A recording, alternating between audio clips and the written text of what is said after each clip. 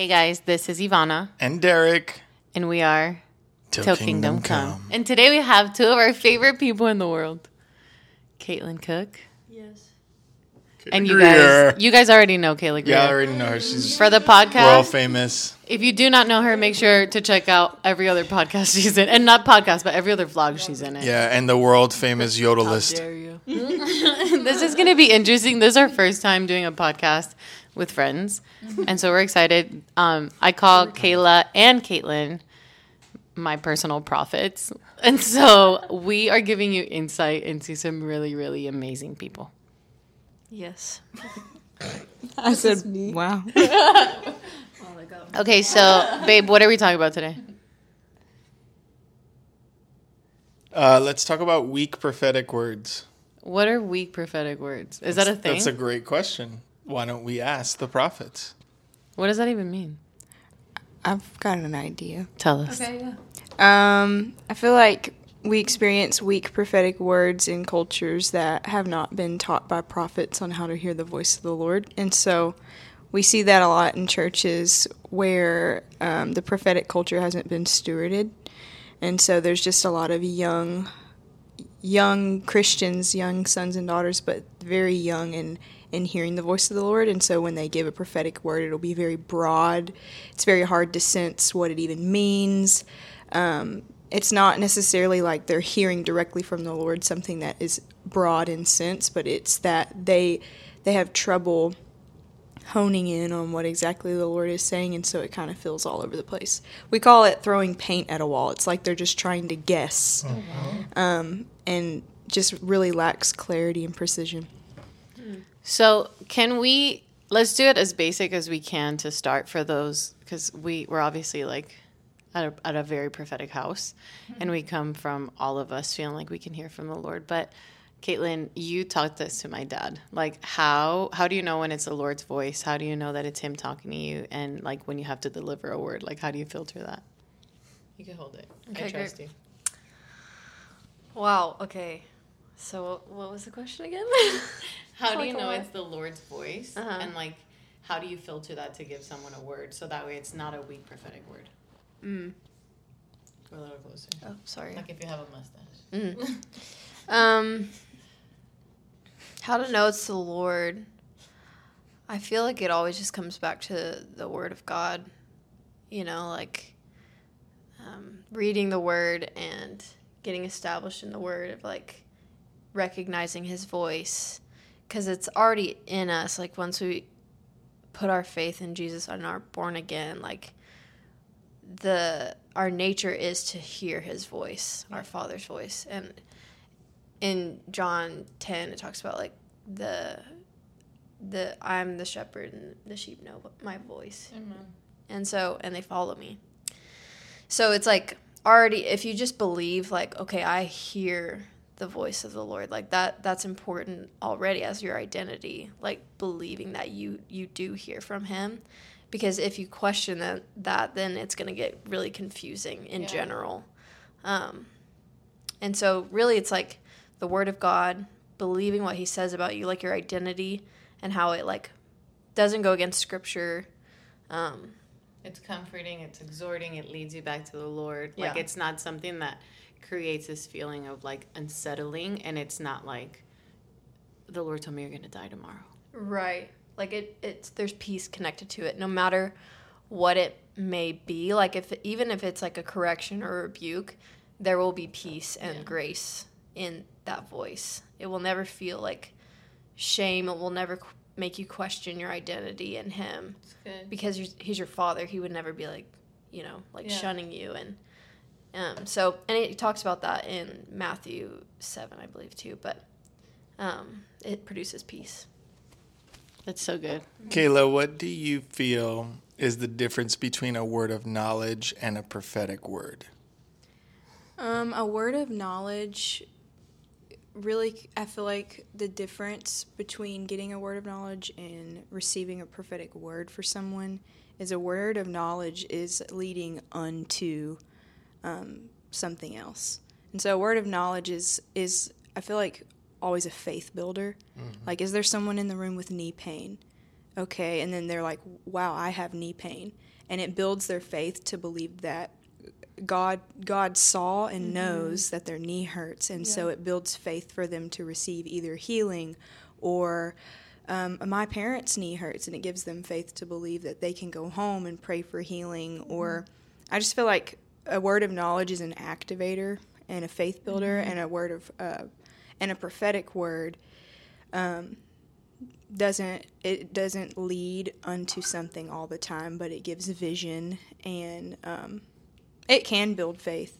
But I feel like prophetic words are more for vision and guidance from the Lord through the body.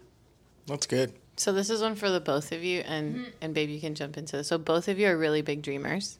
Like, you guys get a lot of dreams. Mostly Caitlin. Caitlin is a huge dreamer. Like, she just gets, like, multiple dreams every night. She's actually, so she had a dream about Derek and I, well, just me pretty much, getting married. But she was like, he's really tall, and it's going to be great. And this was, like, 3 months before Derek and I got together. It was the beginning of the year. This is the beginning of the year. And so how do you steward dreams? Like, when you get a dream like that for yourself or for someone else, or, like, Kayla, let's say you get, like, how do you steward those words? Or, like, if someone gives you a dream or a word, how do you steward that? I'm going to give you the mic so you can have it. Caitlin. Both of you can have Oh, wow. I'm also holding Kayla's hand behind. She is. Oh, you are? It's a That's great sweet. source of comfort. With the dreams, when I receive a dream, you know, because dreams can be kind of weird, you know. Yes. You have to really just ask the Lord, and it really, there's like no part of you that's like, that can play a role of like, this was for me and this was for that person. When you receive the dream, it immediately has to be like, okay, Lord, what is this? You know, like, and he's the interpreter, you know, of the dream that he gave you. He knows exactly what it means.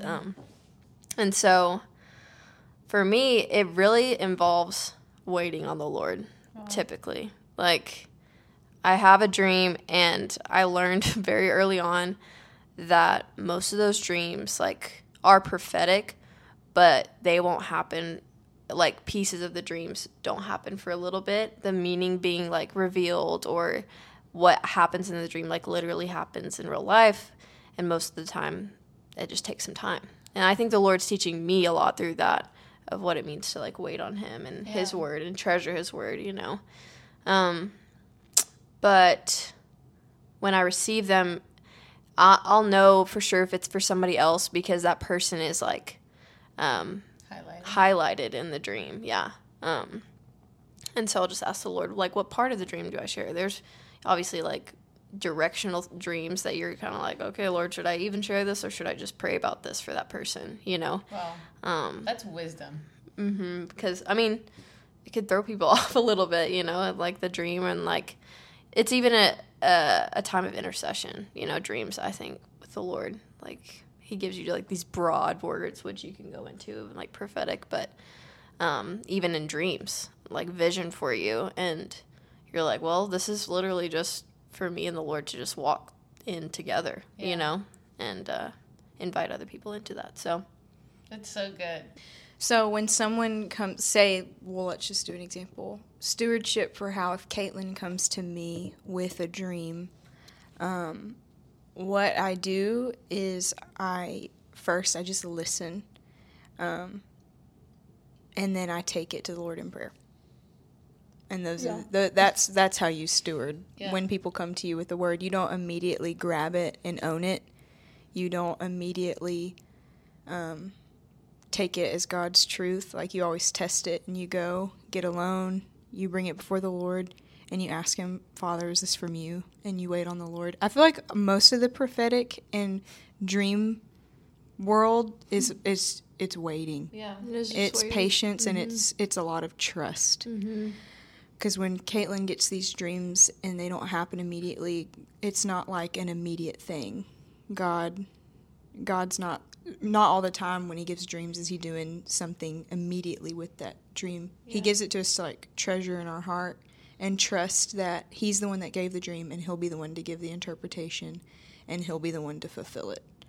And so you don't really have to do anything. you just wait on the Lord. One of the things that some of our listeners or viewers might not know is like that the Lord is speaking, or that he always wants to talk to you, but the reality is that like you're one with him and you're righteous.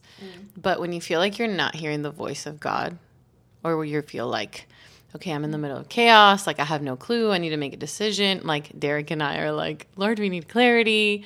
Like what either practical or like obviously spiritual things do you do and do you stand on in order to get yourself back to be this place? Like, of course I hear the Lord, because you mentioned it, like just believe. So John 6 says like our job is to believe. The works of God. Yeah. To believe, yeah. And so all we do is like we believe what he said. And so what are some practical things you do to bring yourself back to being like, yes, I can hear the Lord even if I don't hear for the specific thing? I think it takes remembrance. Like looking back at previous seasons, previous words, sometimes like maybe the Lord's not speaking something right now because he's already spoken, you know, like, and you have to like steward that still and like go back and remember.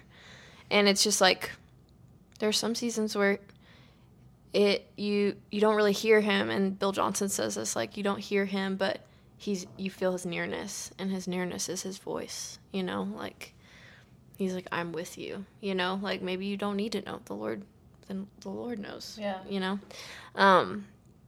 So remembrance and, like, the word, like, just go back to the word and a practical thing, like reading the word, but also there's power in fasting, you know, like, when you need that direction or clarity and you feel the grace, like, from the Lord to, like, enter into a time of fasting, whatever it may look like, food or media or whatever. I feel like there's a lot of grace on that, and the Lord sees that in secret, you know, and he'll reward you. So I think even more so day-to-day life, it's so important to hear the voice of the Lord. Like, I need it. I'll go crazy without it. I have gone crazy without it. And I feel like practical things, if you're not hearing the voice of the Lord, most of the time it's probably because you just have idols in your life. Address that. Yeah. So Good luck. address that, please. I actually just went through this recently, and they all know it. So they were walking with me through it. But I went on a faith journey with the Lord, and I couldn't hear his voice. And I ended up in a place with no money, where I knew nobody, and I didn't know how I was going to move forward, and I couldn't hear his voice. And here I am. I'm alive. So he spoke. He spoke, and the Lord in his kindness never withholds from sons and daughters. He doesn't remove his presence from you. So praise God. You're never alone. Even if you can't hear his voice, his presence, his wraparound presence is with you. But in that moment, I was bound by fear, and I believed that God had left me, and I was worshiping worry and fear. Wow. And it's really easy to know that you've worshiped worry and that you've worshiped fear when all your thoughts are like a hurricane around your head. And Wow, that's good. you can't hear a single thing. You can't even approach God, because you're not like in a place where you can set your concentration even to look at him. You can, but you're not, because you're looking at worry. And I was just in a place where worry engulfed me, and I was believing that God had left me, God had abandoned me, he was not good, and he did not keep his word. And then he, by his mercy and his grace, shepherded me out of those beliefs by telling me, hey, you don't believe I'm good. And then in honesty, I was like, no, I don't believe you're good. And he's like, why do you not believe I'm good? And I said, because you didn't do these things. And he in his kindness said, I never said that I would do that, but I did do this. And so he's really good to shepherd us out of that. But what it really took for me, like, I didn't even repent to get to that place. That was mercy from the Lord, because I didn't deserve him to come into that place when I was worshiping fear and worry. But in his mercy, he came and spoke to me. But most of the time, it's conviction from the Holy Spirit. I can't hear God because I'm so caught up in my own life. I'm so self-focused and I'm so worried about my own problems that I can't be still long enough to hear him. Wow. And so just repent and look to Jesus, plead the blood in the body, take communion. The blood in the body, yeah. The blood in the body. Take communion, look at that for 10 minutes, and then go sit and be still, and God will speak. Amen. The gospel. And so we are at around 17 minutes right now. We're going to take a break, and we will share part 2 at some other point. But we hope this blessed you. We love you. We love them. They're amazing. They did great. Round of applause. And we'll see you guys. That's Betty. And we'll see you guys in part 2. Love you.